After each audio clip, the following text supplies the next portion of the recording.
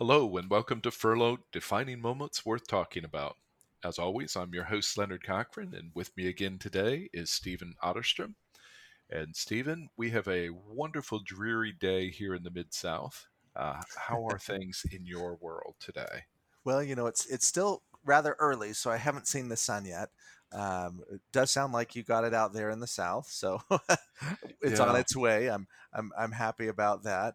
Looks like it's gonna be a beautiful day, though. well, the days are getting shorter as we are in our fall season here. So it's kind of dark when you get up and dark when you go to bed anymore. So Oh yes, it's the that the, time of year. the joys of seasonal depression, right? Well, soon to come, anyhow. So, well, at Although least, it uh, is beautiful right now, I have to say, like the fall is generally one of the time of year that I enjoy the most. It's kind of like things cool down just enough, but they're not quite as turbulent yeah. as the spring. So, um, seeing some beautiful fall colors. I went up in the mountains the other day, and Hmm. um, everything had turned golden brown. It was beautiful, but it did remind me that we're in for some cold weather here shortly. Yeah, yeah. Well, I just had a Facebook reminder just the other day reminding me that it was just about this time a year ago that we were in Ogden, Utah, so just down the road from you. That's So, some right. good memories there. So, Yes, yeah, we had a great time.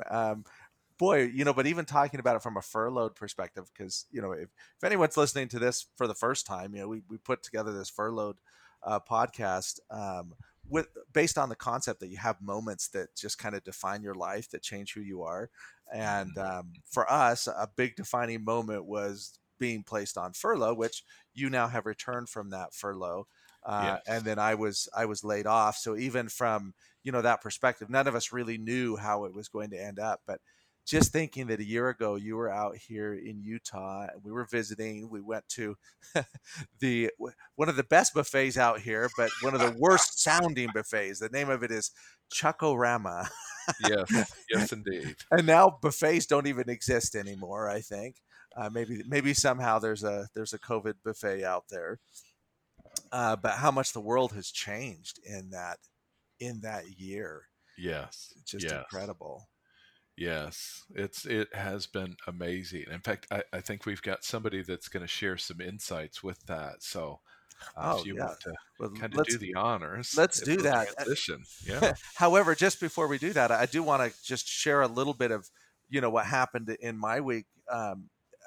Something that was a lot of fun is yeah, we did our with Upwards Unlimited. One of the things that they're doing this holiday season is recognizing that there are a lot of individuals who will not be able to have the traditional family gathering that they've had in the past, or there are people who will have to be absent from that, either because they can't travel or because they have compromised immune systems, or trying to avoid getting the illness, getting COVID.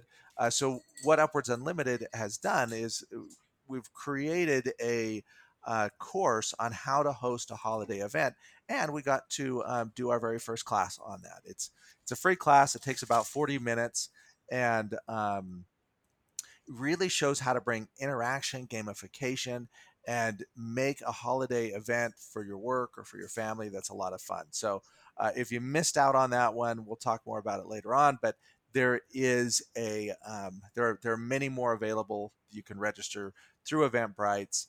Um, this is really for everyone. So I hope we get some more individuals in our next class coming up. So all right, great. Now I'll be shameless sure plug. and put a yeah, I'll be sure and put a link for that in the show notes as well, Steve. So thanks for the reminder.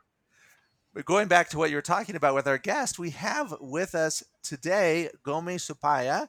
And Gomi is an incredibly interesting individual. She speaks multiple languages. She was educated around the world, around the globe.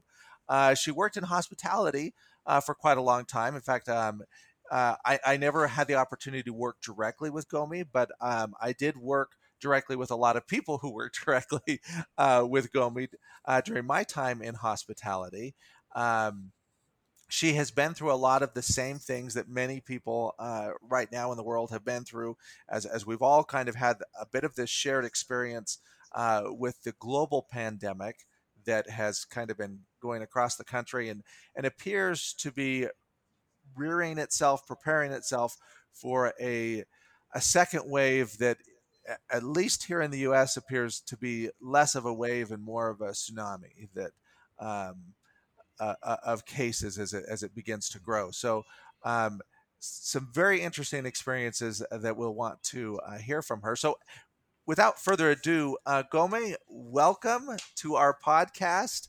Um, and maybe to start us out, why don't you tell us a little bit about you, about your history? Where did you come from, and how did you get to where you're at today? Thank you, Steve. Thank you, Leonard. Hello, everyone. Yeah, my story sort of started off growing up as a young girl in Petaling Jaya, which is a satellite town just outside of Kuala Lumpur in Malaysia, where I was not too keen on science. I was not a very artsy person. So I went through school pretty much in the art stream. We either have a science stream or an art stream. And we were brought up in a very much convent schooling system at that time. Even though I'm Hindu by religion, my parents instilled in us that education is very important. So we went to school in a convent school here, right here in PJ.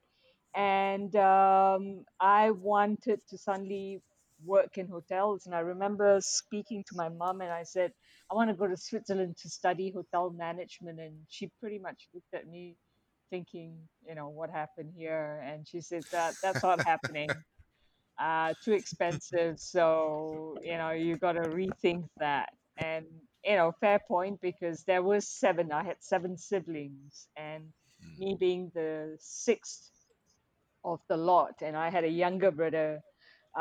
So it became a rather expensive venture if every one of us was to go to Switzerland or somewhere. So I then took a step back and decided, okay, let me just see what's available locally, and ended up doing marketing, public relations, and advertising. And once I got that diploma, I decided, okay, which market or what industry would allow me to use these things that I've learned, and hotel was the answer. So my first job really in hotels was a telephone operator in a local hotel chain here, right here in Kuala Lumpur, and did that for about 3.5 years. And then, and this is a story that I tell everybody about my upbringing, how I got into hotels, and what propelled me from leaving that company to another company.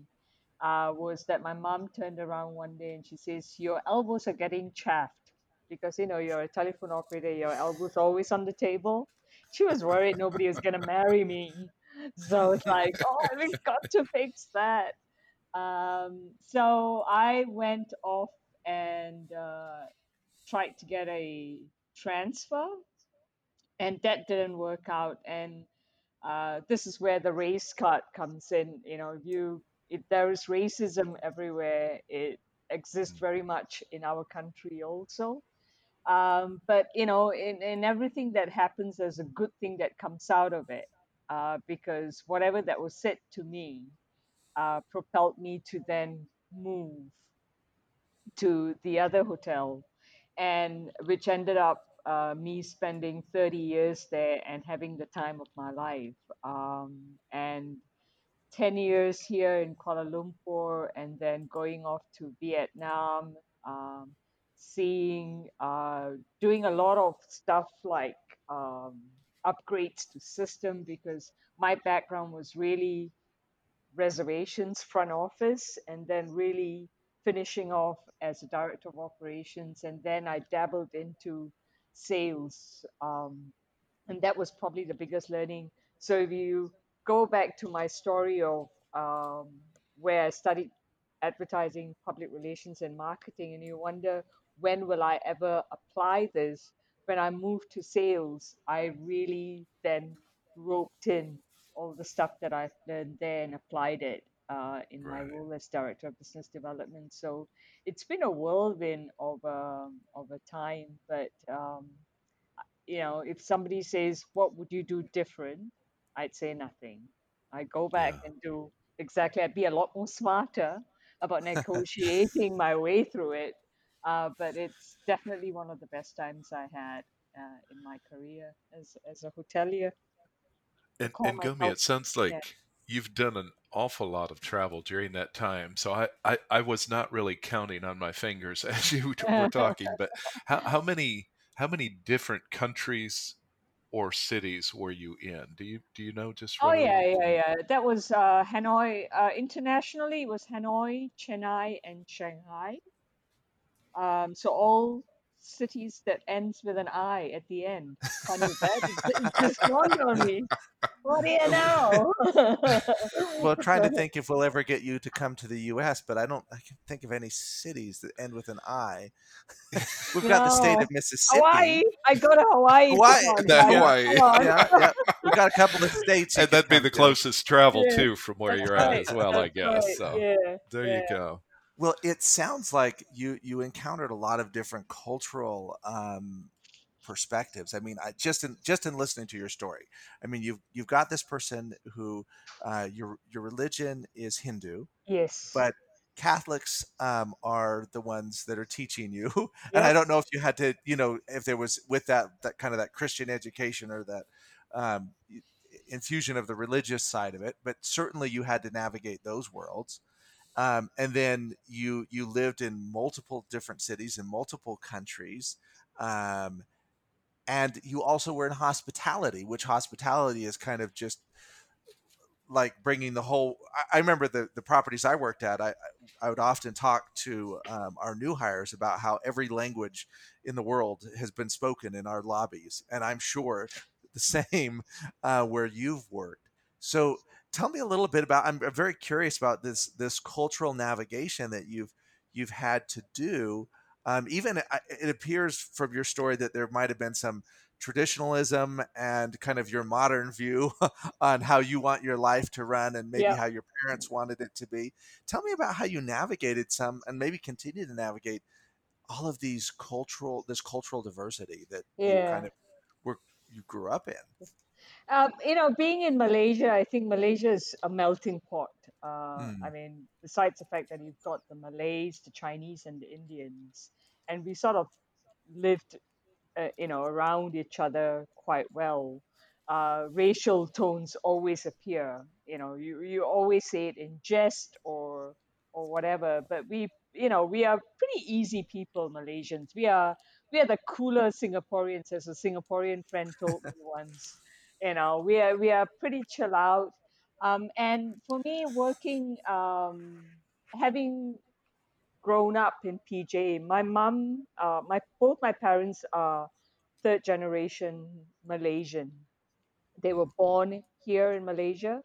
Uh, their father, their parents also were born here. So it was really my great great grandparents who were from India, from the south. And so when my mom grew up, my mom, when she was starting up house and she got married to my dad, um, she was I call her an Indian snob because she said, we will not stay anywhere where there are too many Indians because then you're not going to broaden your mind. So our neighbors were always fellow Malaysian Chinese, and that's where I grew up understanding Cantonese. So it was easy for me. And this story, just remind me again when we get to Shanghai, and I'll tell you about a little story there between the comparison of India versus Shanghai. And so navigating, going into hotels for me I was the only person among my seven siblings that went into hotels. Everybody else did computer science and did different stuff. I was the only one that went into hotels. And by the time I got to my assistant executive floor manager role and front office manager role, I was putting in a good 16 hours a day in the office. to a point where my mom used to come and visit me in the hotel so that she'd see me because I was still living out of the house, and I'd go back so late. And by the time everybody's up, I'm already back in the office. So as a young girl working in a hotel, people have all kinds of connotations about it, but my parents were really super supportive. And having worked in a capital and working in a hotel, which was the first international property to open in Kuala Lumpur, literally everything that happened in that particular hotel. So we got a variety of, we had the Tina Turners of this world, we had Eric Clapton, um, and I think he had a Secretary of State. I don't know whether it was Reagan's time or it was Bush's, George Shultz. Oh, okay. Yeah. And I Yeah. remember sitting at the front desk, at my assistant manager desk, I was just sitting there tapping away, and suddenly he came towards me, and I greeted him, and he says, "Would you mind if I sat down here? I'm waiting for my car." And I said, "Go right ahead." And then I just went on doing my stuff. And I was multitasking as you do, picking up phones, changing reservations. And at one point, I stopped doing it, everything that I was doing. I just looked at him and said, "Sorry, I'm doing a lot of stuff. I'm not doing it very well." He says, "No, you're doing extremely well." And then he taught me a colloquial, I think it's what do you call an American colloquial term, where he says, he gave me a piece of trash and he says, "Can you deep six this for me?" And I'm like, "What?" What do you want me to do? In the bin, dear, in the bin. There you go, Deep Six. And Yeah, that's one I hadn't heard in a while either, right. just for the record. And I love that, and I think that's the story about why I loved working for a hotel, because every day Yeah. you come in, you've got, pages full of stuff, but you also have another blank sheet of paper, which pretty much fills itself up as you navigate through the day, because you get hit from all corners. And we had so much. I cannot go without saying that I've not had one moment of not having fun. I think the only time in my career where I didn't have fun was when I got transferred to reservations, where I just hated the whole Yeah. role, even though I grew up in reservations. But once I got into the front desk, I hated going back away from the customers and talking to customers on the phone. I wanted to be in the front, meeting with the customers. It, And that's where you pick up the language. I could say hello in a few languages. I could, pretty much tell a Japanese guest where the elevator is completely in Japanese, and to say, "Please go in," all in Japanese. in Gomi, it sounds like, and of course, I've worked in hotels myself, so some of this I do know. But with your upbringing, you talked about your mother being an Indian snob, as you Yeah. described it. So it really sounds like from just your family perspective, and then now even hearing your own personal personality, it sounds like just the excitement or the joy of that diversity and being exposed to different people and different ways of doing things. It sounds like that really is a pleasure to you. And I know for myself, when I my first hotel experience, we had, somebody was from Nigeria, somebody was from Germany, somebody Mm, was from Italy, and you worked with such diverse teams, and even here in the United States, and so it just really, for me, it began to give me some exposure that I never had growing mm, up in the United States. I grew up in a society and in a city that looked very much like I did. And so that gave me some exposure to a global audience that I might not have encountered quite as easily otherwise. And it sounds like you adapted real well to that. And it sounds like you very much thrived on that excitement and the energy of that diversity. Is that right? Oh, absolutely. I mean, from the general managers, because they're usually European, most of the general managers that we had. But we also had a lot of the chefs that came in, that were, at one point, it was just usually Austrian pastry chef. or Mhm. German executive chef. And that started changing a little bit throughout the course of the years, where we started getting a lot more local team Yeah. members, because I think that that's probably one of my biggest takeaway, if anything, as we navigate through this time that we are in, where the need for us to tap onto local talent, Mhm. um, as we go through life. And I remember going to Vietnam, Hanoi as a front office manager, and my first call of action was to sit with my duty managers, the middle managers, and I had four of them, and I said, "Okay, guys, this is where we're gonna how we're gonna do this. I've got four of you guys, and I'm the front office manager. And over the next 1 year, I'm gonna train every one of you to be able to take over my role, Mhm. because I believe this should be a local role." And Yeah. navigating that culture for me was important, because I don't want to be that, that expat that comes in and says, "Okay, I know it all and I can do it best." Mhm. And given the fact that that was my first international posting, I went in blind. It was literally, you go in. The only thing I got was my VP calling me the day before I departed to say, "Well, good luck with everything and go, you know, shake it up and have fun whilst you're at it." That was it. Yeah. Yeah. And so I had to go in with whatever management skills, but just a little bit about the people that you work with. And I don't know about you and Steve.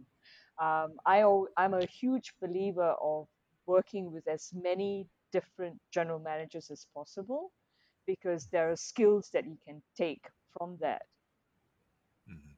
and they Yeah. shape your management style. But if you just work with that one GM, and I've got a lot of GMs who tend to bring their people whenever they move, Mhm. and that kind of irritated me a little bit, because I find that you're limiting the team members' growth, Mhm.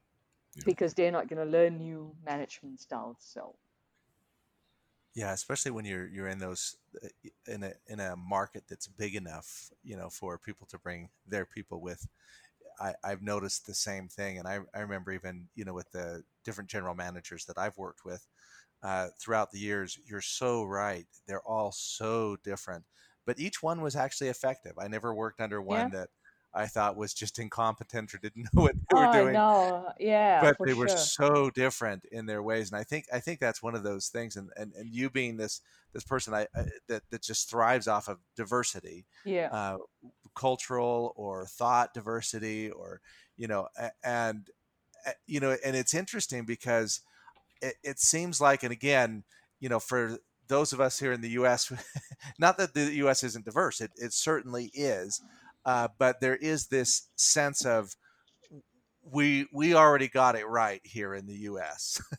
We already know how to do it, Mm, and mm, so there's almost this thought of we want to share our knowledge with the rest of the world, whether they want it or not. Um, Well, and I think here in the West too, though, Steve, is regardless of how diverse we are, especially in the United States, we still have that common thread of being on the same continent. And even as yeah, diverse as our continent is, we still have that commonality. But when you're exposed to people from the various walks of life in other countries, it's, because one of the jobs I had, it wasn't a hotel, but it may well have been. We had refugees that I worked hmm with, and so that was my first exposure to known refugees. But technically, the ones that I worked with in the hotel were refugees as well, and so it gave me a much greater appreciation because I never had to flee my country.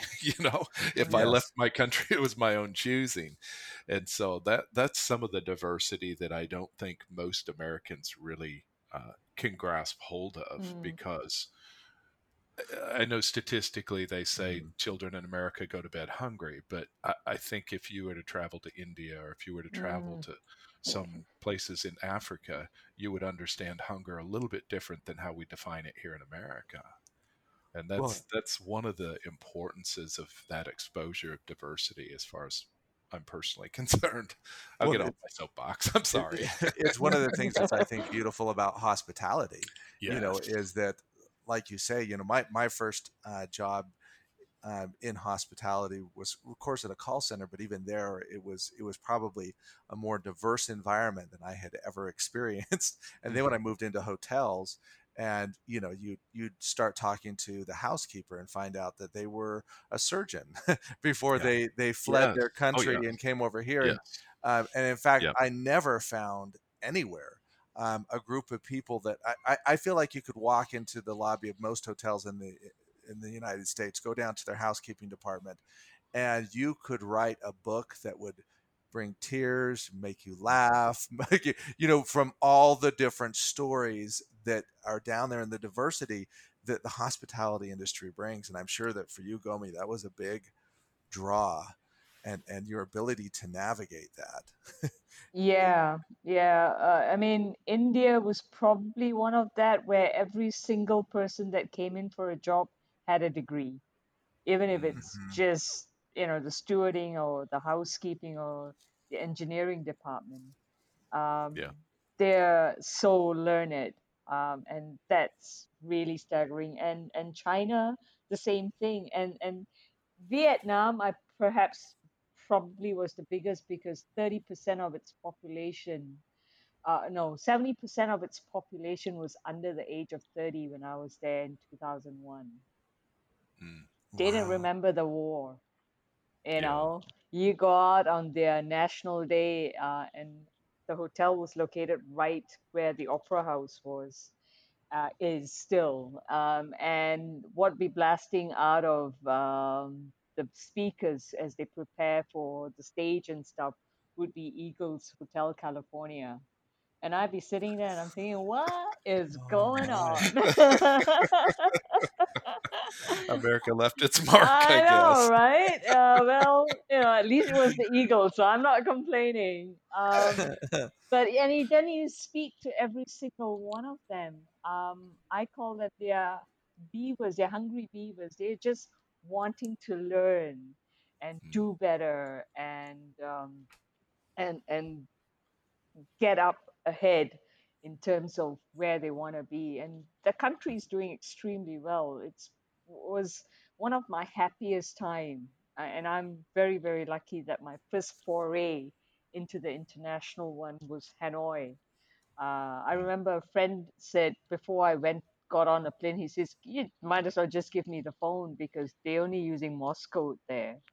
And I just laughed at him. I'm like, oh, bugger off, because I was going into a country where there was no fast food, no McDonald's, no Kentucky Fried Chicken, no Mm. Starbucks, nothing. It was your local Vietnamese coffee and your pho. And when I got there, and I'm saying, thank God, because their food was delicious, their coffee was amazing. Mhm. And they make the world's best baguette outside of Paris. I can tell you that for a fact, right?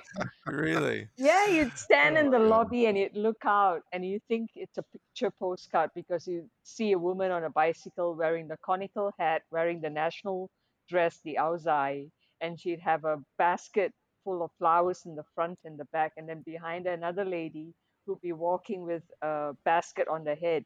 And when she's put her basket down and she opens up the jute that was covering it, it was just steaming hot baguette, Mm. crispy on the outside, soft on the inside. I mean, I could go on and on about Mm. that. Food was, my You're making me brain. hungry. I'll That's tell I you that's the that. other Yeah. good thing I about haven't had hotels. breakfast It's the yet. food. Best hangover meal, a bowl of hot steaming pho, guys. I can tell you that I had more than one of those moments where you just had the pho was the best thing. So Oh my goodness. yeah. Well, I mean, it's now that you've got our mind wandering with all this international conversation and our mouths watering for the food here. One of the things we did want to talk about too is you were stationed overseas, as we would say here in the United States. Yeah. You were just a little bit closer to COVID when all of this began to unfold. And so I think it'd be interesting to just, if you would just share a little bit about your experience. And I know we talked briefly before the recording began, but share just a little bit of your experience of when you began to recognize it. And of course, clarify where you were at the time.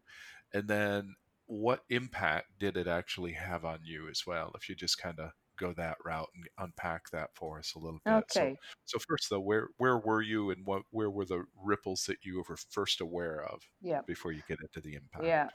Okay. So I was based in Singapore at that time when COVID started making its round. And I was looking after the hotels in Southeast Asia, and I had my colleagues who were sitting in China who was looking after our hotels in Greater China, Mongolia. And we all got our whispers through BBC and CNN of what was going on in Wuhan. But things really started sort of showing up over the Chinese New Year period when the Chinese government had the entire state of Wuhan under lockdown. And that was pretty much ground zero for COVID. Um, by that time, we were sitting here in Singapore and we were looking at our numbers. Our hotels were just operating as normal. There was no ripples. Business is slightly down because there were a few of our hotels that were dependent on Chinese source markets. That was a little bit less because people are not traveling as much as possible. But the Chinese New Year period is usually where the largest movement of Chinese folks, either within China or outside for Chinese New Year. They'd go away for the holidays and come back. That was not happening for us. So I thought, okay, let's see what else is going on. And then we start hearing the ripples of some of our hotels being temporarily closed in China. And by the time sort of February came in, this is post Chinese New Year, I remember I was preparing one of our hotels, planning it to do a temporary closure. That's when I remember, that's probably my aha moment because I was sitting here in the office and I'm thinking, how is it that all our hotels are getting shut and I'm not being impacted? That was probably Mm, my biggest aha moment. I'm like, it yeah. can't be possible that I'm sitting here and I'm taking my paycheck and it's not affecting me. I probably thought about it too much that it became a reality because I think it was March 17 thereabout, um, when I think America probably first started getting its ripple of stuff that Mm, was happening, and that affected the rest of the estate for us. Because I was sitting in the corporate office, our entire division was funded by our hotels in the American estate and the franchise estate in the rest of the world. So I knew that I saw the writings on the wall, so to say. So I mhm, mentally prepared myself for it. And we had a lot of conversation amongst our division, speaking to the VPs and stuff. And but it really bothers me because one of the things that I always thought about is why is it that we kept a lot of what was happening in China so quiet? yeah. Mhm, Even the newsreels were not so great, right? And yeah. if we had taken whatever China was doing in Wuhan and applied it right across, we could have Hmm. come away from it. So there are lessons to be learned, I think, from how we are handling. I mean, here in Asia, in Singapore, I mean, Singapore went into a circuit breaker, is what the Prime Minister called it. And the circuit breaker was pretty much, you can't go out shopping because all the stores were closed. The only thing that was open were grocery stores. Hmm. But the Singapore government came in and said, we know you need to exercise, so you can go and exercise, but you can only exercise with somebody within your household. So, I Singapore is a very small state. In fact, when this all started, when we were working from home, I was already in my head thinking, okay, there's gonna be something that's gonna affect me, and it may Mhm. be that I may be let go or I may be furloughed. So my head Yeah. started thinking about, okay, what else can I do, to keep my brain active? And I remember I said to my friend, I said, you know what? If the company says, go, so you're gonna have to go and take time out for 3 months and help save us. Um, I thought I'd find a way to walk Singapore. It's a small Mm. state, you know, do a big walk around Singapore. And I was trying to track that down and seeing where there are rivers and streams where I can't walk across and how to get there. But I ended up just doing a lot of walks. Singapore Mm. is a great walking city for anybody who was wanting to visit Singapore. Nothing like the Crazy Rich Asians. Yeah, maybe a little bit, but really it's far better. It's far better. Um, yeah, it's just there's so much of learnings from this whole debacle. I think that's the best way we can Yeah. sort of say it. Well, and if I'm what I'm hearing from what you're saying is that, the biggest failure was the failure to learn from others, and that certainly rang true, I think, around the globe, Yeah, and over here in the US is I think our biggest failure is we somehow thought that what was, and I remember kind of feeling this way, we when I watched on the news and I saw that the Chinese New Year had essentially been canceled in yeah, that people couldn't go out and yeah, celebrate as they had in the past, and the lockdowns that were happening. It was kind of like, oh well, that's something that's happening on the other side of the world, yeah, and not realizing that something like a virus really won't be contained. Yeah. yeah, It's going to find its way. I mean, it can be contained. We're learning that. yeah, We're learning that, and actually, it's almost like we knew that already. But here in the U.S., what seemed to happen is, um, we've got all these 50 different states, yeah, and until it hits in your state, no, it's there's this feeling that I'm in the special state. I'm in the yeah, state that it won't hit, that it won't yeah, touch. yeah, And then it does. yeah, And then, eventually even here in my state of Utah, the virus hit a lot harder in the capital city in Salt Lake. And all of the surrounding areas said, well, we don't need masks. You'd need masks because yeah, you have the virus, but we don't need it because we don't have it. Well, yeah, now it's spreading to those other places because yeah, had they started wearing masks at that point, it would have been contained. But it was like until they had it, they couldn't believe it, that it was a real thing. And I think yeah, that's common in the human experience, that we have the ability to learn from others, but we generally just want to learn, I guess, yeah. Yeah. ourselves. COVID doesn't care who you are. COVID does Yeah. not see color. COVID does not see race. COVID does not see class. I remember when Tom Hanks got it, I'm like, doom, even Hollywood's not exempted. I'm like, they're going in Can't for buy the your way jugular, right? out. So COVID's not racist. COVID just goes in. It's anybody's fair game. Yeah. Although Um, we have found in the U.S. that minority communities and yep. have been hit much harder. So I do sometimes worry COVID might be a little bit racist, or Um, at least our yeah. class system makes your Yeah, I ability think to our survive class it. system is the one that's driving it. Yeah. See, running water, Hmm. soap. Hmm. If they can't put food on the table, do you think they're gonna get soap and water, Hmm. right? Yeah.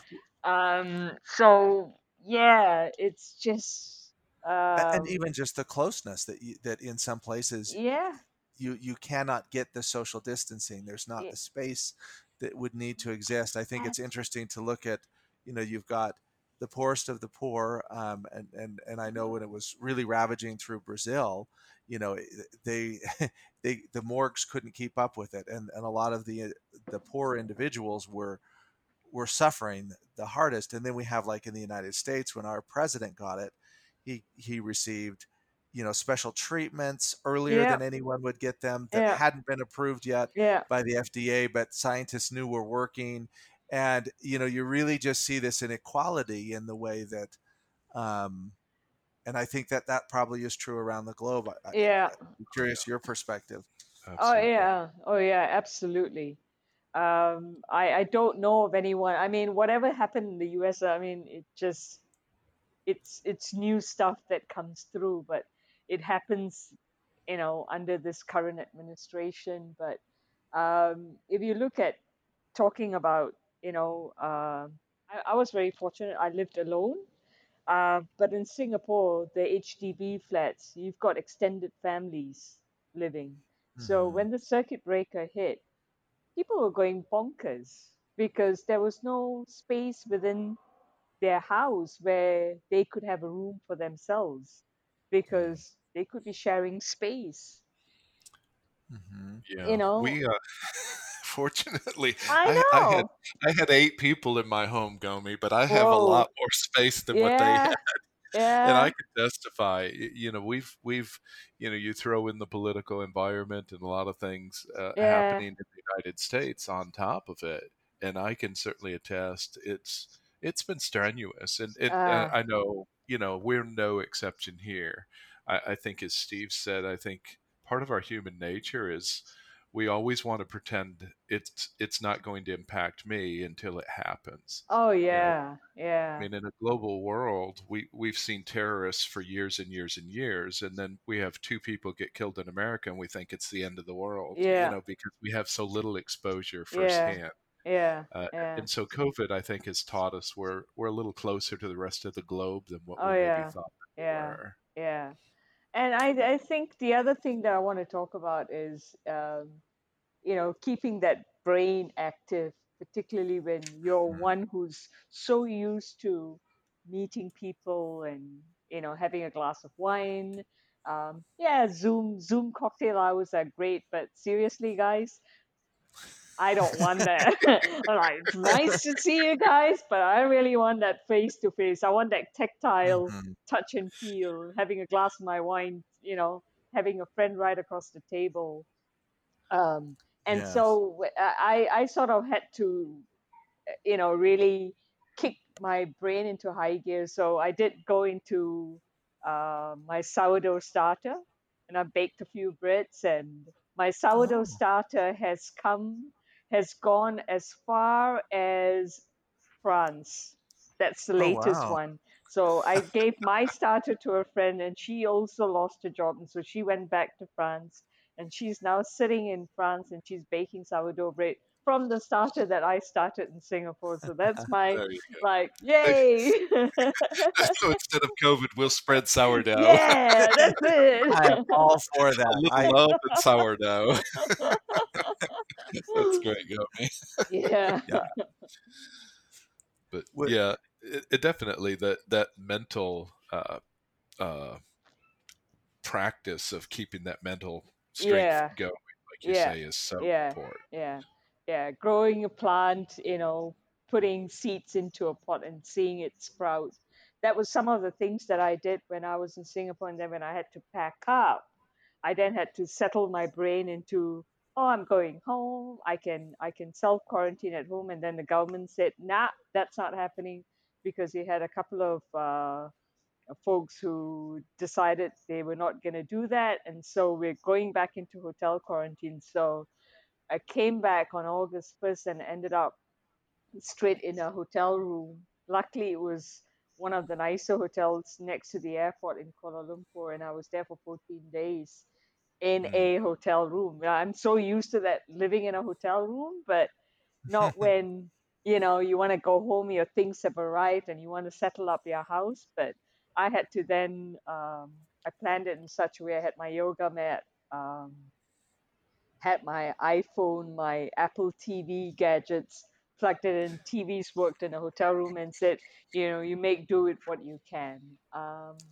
And spent So, 14 days. and those 14 days, you could not leave your room, Could right? not leave my room. The only time I It could was leave it my was a room was prison to, cell. yeah, well, posh prison cell, mind you. Yes. I opened my door and there was my food that would be hanging out, and I'd take that in. So you got your 3 meals a day. Wow. If you want to change your sheets, you had to do it yourself. And I decided, okay, let's do this. Let's change the sheets because I needed to also keep the brain active. So I changed my sheets every 2 days. And then I remember I pulled the bed, and I think the way it was finished, there was a nail that was sticking out of it, and it sort of scratched my knuckle. So I wrote a story about that in LinkedIn, and that was the time where I felt my heart go out to housekeeping team. It's back-breaking labor trying to change a sheet on a in a hotel room bed because it's And, heavy. and you were only changing one. I was only changing one. Thank you very much. That's even Yeah. Well, and I remember, many of the housekeeping departments that I worked with, um, you had a lot of these older ladies that, Yeah. and I remember one time, just I wanted to cross train with housekeeping. I wanted to learn how it worked, mostly because I wanted to say, how do they clean so much so fast? So maybe I Yeah. could make my house clean. But I remember spending half a day with this older lady. She was well into her late 60s, and she was just by the first break. I had to find other things to do back in my office because I was like, I can't do this the rest of the day. Yeah. Yeah. Amazing what people can do. Yeah, yeah, that goes back to one particular one that I want to talk about, which is we had to help housekeeping because we were completely overbooked and housekeeping was a bit short staffed, so we were all sent out to the floors. And I remember going up to the floor and I said to that lady, I said, "Okay, this is what we're doing. You're gonna do the bed, I'll do the toilets." A lot easier for me to do the toilets because I was not gonna do the bed. It was back-breaking. And I remember we used to watch our housekeeping team members who come to the cafeteria. They are the only ones when we were doing cafeteria duty where we were serving them food. They got the bulk of carbs, like Mm, it's big ladles of rice because they needed it because they were burning it when they mhm. get back in. Yeah, so housekeepers out there, my heart goes out to them and my hat's off to them. Yeah. Oh yes, and that even Toughest goes job. out to. Let me just say to all of you who travel or one day will travel. Um, Neglecting to tip your housekeeper is Oh, no different than neglecting to tip your waiter. So remember, absolutely. you should be doing that. Yep, totally. It didn't used to be the thing, and it's become an part of, I think, what's good etiquette when you travel, but something that not everybody knows about. Yeah, yeah, totally. Well said. So we've talked about a lot of different things today, and I think one of the biggest things that for me is kind of a takeaway from your story, Gomi, is one is like, let's be diverse. Let's not just accept diversity, but let's seek it out. Uh, let's find opportunities to look around and see who we associate with, and then let's grow into a wider network of people with different perspectives and different views so that we can learn from them rather than have the experiences ourselves. Um, and also, I think another thing that I take away from your story is just the value of one recognizing that while we seek out diversity, there are great things happening in the localities right around us. As you were talking about in Vietnam, I think one of the things I took away from that is we often think we need to bring in the best and brightest from somewhere else because Yeah, we assume that the best and brightest doesn't exist right next to us. And the truth is, it probably exists right next to us. I remember even again working in hospitality, we would so often um, want to hire someone from outside to come in and fix a restaurant that wasn't, you know, making a lot of money, or we want to bring in a special engineer that worked at another place, only to find that person only lasted a few months, and we had someone with greater talent or greater drive right there amongst us. So don't forget the things that are right beneath your nose as well, as something I got from that story. Um, really enjoyed hearing from you today, Leonard. What were some of the things that you're going to take away from Yeah, no, today's conversation? yeah, thanks, Steve. No, I just go me again, kind of echo what Steve said. I love the way that your family have embraced diversity, and I know when I think of the way you're describing your upbringing and the way you describe working in the hotel with all these folks from various places around the globe, it what comes to mind is just this explosion of color. Is the Mm. best way to describe it. And I'm not talking literal color, but just that sensation of how it catches us in the awe of seeing all that diverse uh, explosion, for lack of a better kind of a pictorial image of it. And I do think that's great. I know it certainly energizes me, Gomi, and I know that's one of the things that's so attractive about the hospitality industry. And then, too, just like you, the ability to learn from those folks as well. Never assuming that I know the absolute best thing, but to just hear from the folks around and that collaboration, working together with them, and you always end up with something so much richer and so much better. So uh, fun And I want stuff. to make sure that before we end today, um, just realizing we haven't heard anything about what you're doing right now, and you're doing some pretty cool things. Since you left, or like me, you found yourself in that laid off situation, Yeah. that you've since basically started your own organization that's doing some pretty amazing things. And I'd like to just actually hear a little bit about that before we close out today. Thanks, Steve. Yeah.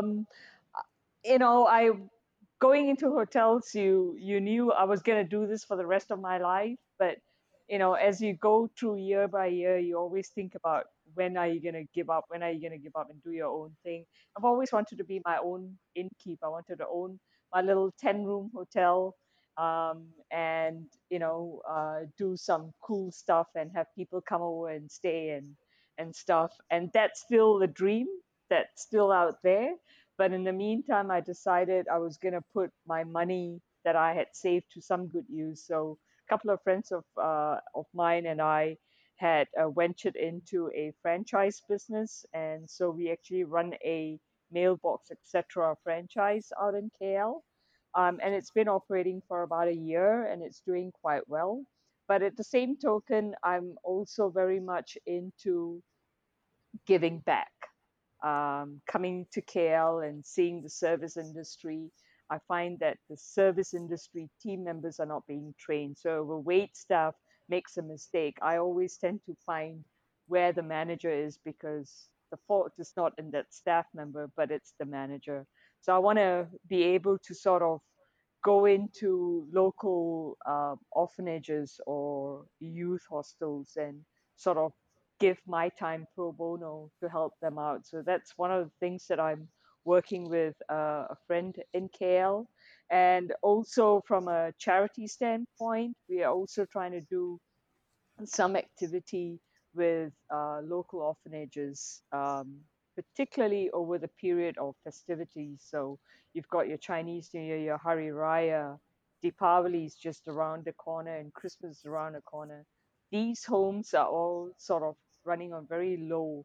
They uh, wait for handouts from organization, and I tell you, a lot of them will not be getting the same amount. So this year we're trying to put a plan in play to sort of work with organization, and we try to also work with different organizations. So we are spreading the joy a little bit, and talk about that. So I'm very excited for that.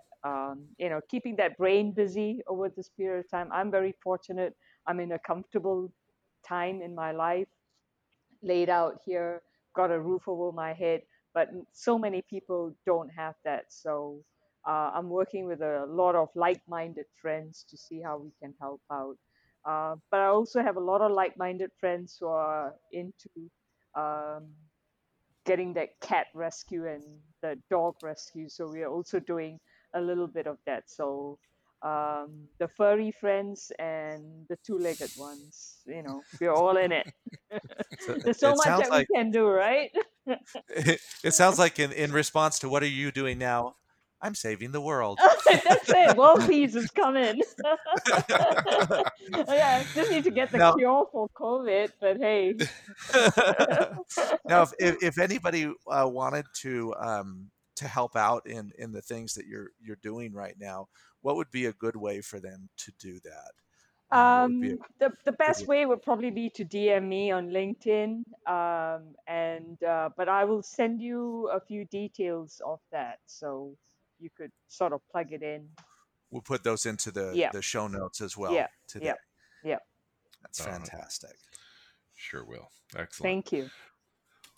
Well, Gomi, thank you. We definitely enjoyed having you here today and hearing your story. As Steve said, it's just been really enjoyable. So thank you, and thank you for the work you're doing now. You know, being laid off for anybody who has not been there, being laid off, as you can guess, is not an easy thing. It does tend to mess with the person's mind and some oftentimes mess with their spirit as well. So I Yeah. appreciate you directing that energy into some positive work, and I think you'll be the stronger, and I know you'll be the stronger for it. So I appreciate you doing that, not only for yourself but for those folks you're helping too. So that's really great. And No, Leonard, if I thank can you. put in one more plug before we close out, because I could hear that tone in your voice that you were You can just hear about it. to, Yes. yeah, you were No, no, just you about go to right go off ahead. and get your breakfast. But yeah, two quick things. Just a reminder. Um, at on the Furloughed podcast, it is a requirement if you're going to keep listening to us that you go out and vote.